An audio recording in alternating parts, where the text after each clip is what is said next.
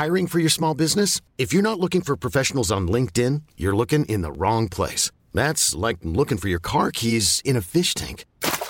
LinkedIn helps you hire professionals you can't find anywhere else, even those who aren't actively searching for a new job but might be open to the perfect role. In a given month, over 70% of LinkedIn users don't even visit other leading job sites. So start looking in the right place. With LinkedIn, you can hire professionals like a professional. Post your free job on linkedin.com/achieve today. Hi, I'm Daniel, founder of Pretty Litter. Cats and cat owners deserve better than any old-fashioned litter. That's why I teamed up with scientists and veterinarians to create Pretty Litter. Its innovative crystal formula has superior odor control and weighs up to 80% less than clay litter. Pretty Litter even monitors health by changing colors to help detect early signs of potential illness. It's the world's smartest kitty litter. Go to prettylitter.com and use code ACAST for 20% off your first order and a free cat toy. Terms and conditions apply. See site for details.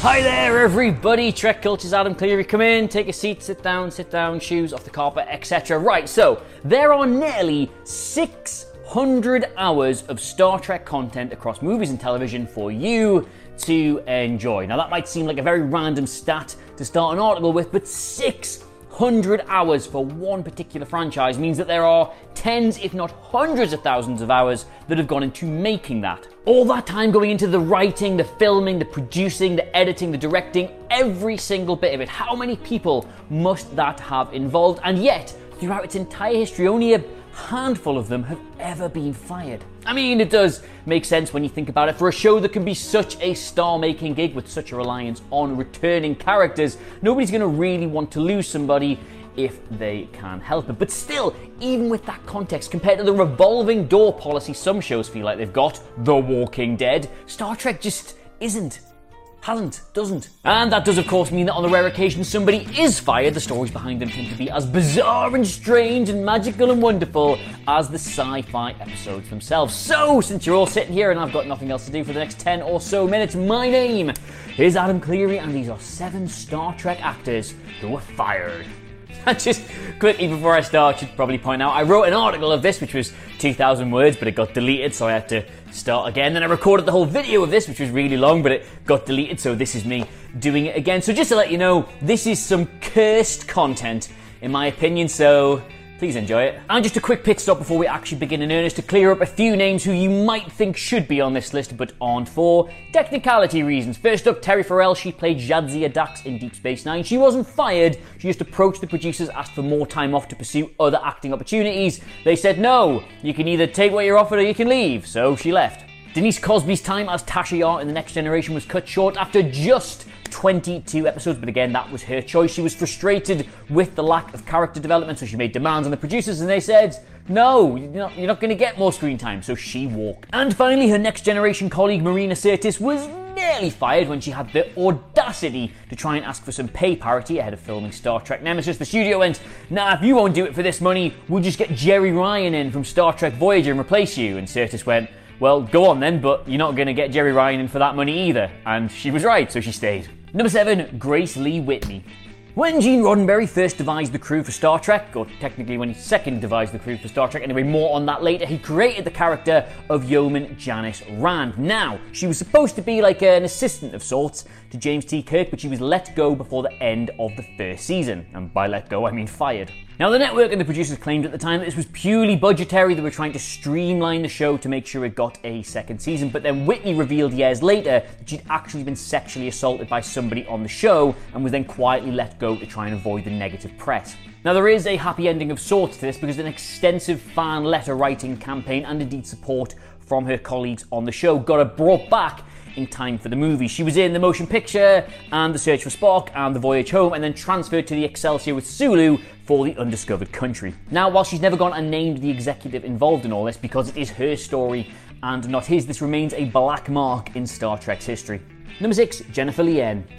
Now, it's virtually impossible to talk about Kes leaving Star Trek Voyager without using some arrangement of the words 9, 7, and of, given that her last episode was the one right after they formally introduced her new Borg colleague. But the thing is, it's not as simple as that. In a version of events that is backed up by the directors, the producers, even Jennifer Lien herself, it was just that Kes's time on the ship had naturally sort of come to an end. They were really running out of ideas for her, things for her to do. Her character arc felt that it had sort of naturally completed itself, and being told they needed to get rid of a character in order to bring another one in, she was just the most natural creative choice. And by letting Kes go, they basically removed the headache of having to write material for a character they had lost their way with, while stopping the network getting on their back for overloading a show that, in their opinion, already had too many characters. It's a shame, because I really liked Kes. I thought she was a good character, but what was she gonna do? And yeah, she did briefly return for one episode, which kind of just about finished her whole story, but once they decided to bring in a brand new character, that was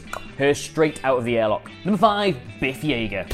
I just want to take a quick moment to reflect on what an awesome name Biff Yeager actually is.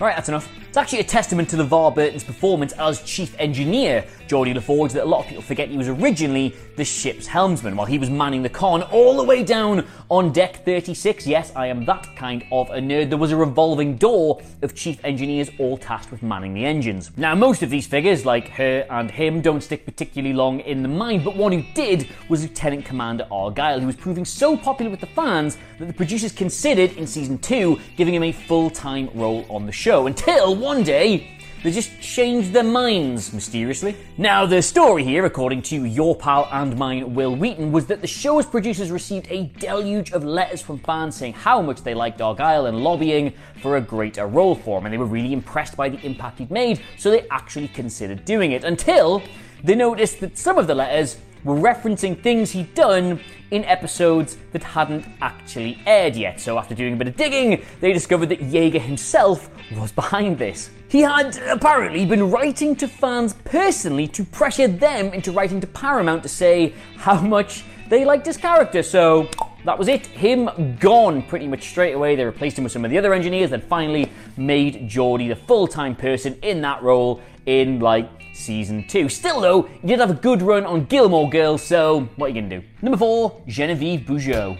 Now, it is a common misconception that Kate Mulgrew was the first female captain in Star Trek history. It's not true, of course. It does a massive disservice to all the women who were captains of other ships, just either not named or not credited, and certainly didn't have their own series. But the point I'm trying to get at here is not only was she not the first female captain in Star Trek, she wasn't even the first Captain Janeway. Now, when Paramount signed off on having a female-led Star Trek series, the only person they wanted in that role was legendary Canadian actress Genevieve Bujold. Sorry about the pronunciation if you're watching. She had an extensive, critically acclaimed history of roles in movies, but the problem with this was, while it meant she was a good actress, it meant that she was not in any way prepared for the rigors of intensive TV filming. The long, sometimes 18-hour days on set, the constant changes to the writing, to the script, being fiddled with all the time by hair and makeup and wardrobe, even having to work with directors she didn't really know, all did not sit well with her, took its toll, and she left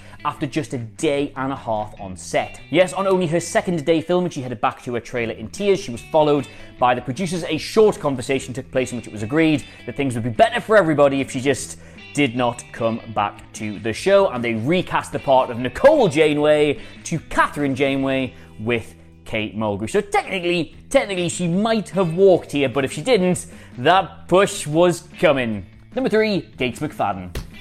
Yes, they actually fired Beverly Crusher. She didn't really go and take a job as the head of Starfleet Medical.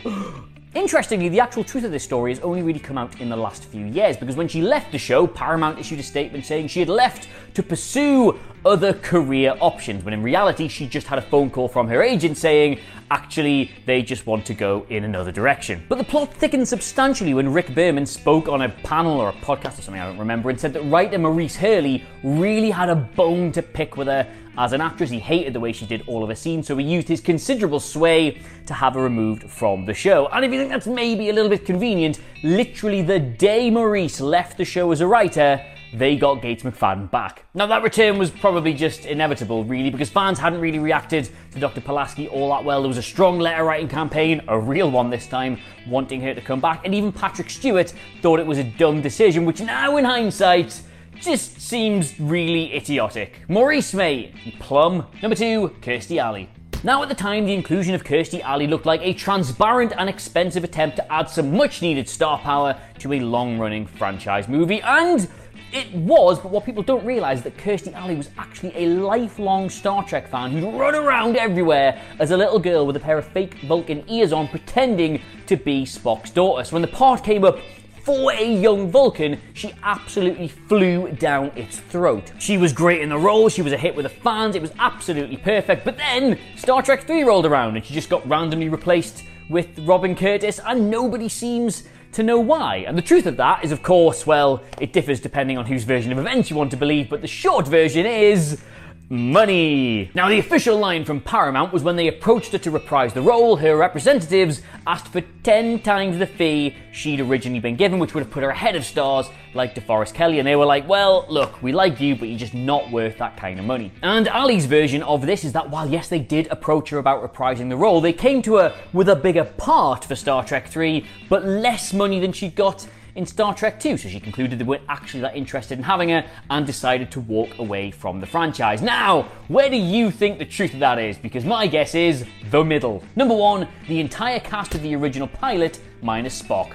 You see what I've done there? I've gone back to that point I made about it being the second time, which I did in the first entry, revisiting that at the end now, so it's kept you the whole way. Good interconnected list writing, that. Get on my level. In 1964, with America still firmly gripping just the veiny, throbbing erection it had over the space race, NBC decided to cash in on this by commissioning a show that would deal with man's wondrous voyage into the stars. It was called Star Trek, and it was written, produced, piloted, everything by 1965, and they hated it. It was too slow, it was too intellectual, it was too ponderous, it was too scientific, it was too boring, it was not the action-adventure that millions of Americans were imagining the final frontier to be. So they decided not to pick up the option on the show. However, in a move that hardly never happens, they were still sold on the premise, and they were still sold on Gene Roddenberry as a creator, so they said, go do another one. Out went Captain Pike, out went Number One, out went Dr. Boyce, and in to replace them came the more action-oriented characters of Kirk and Sulu and Scotty. They did keep Spock, but they gave him a whole new character where his emotions were suppressed and invented the whole concept of Vulcans. Now, yes, Pike did stay part of the canon. He reprised his role a few episodes later, and more on that next year, I'm sure, and a few of the faces were recast into other roles, but that was it. Star Trek's most brutal swing of the axe came before it even started.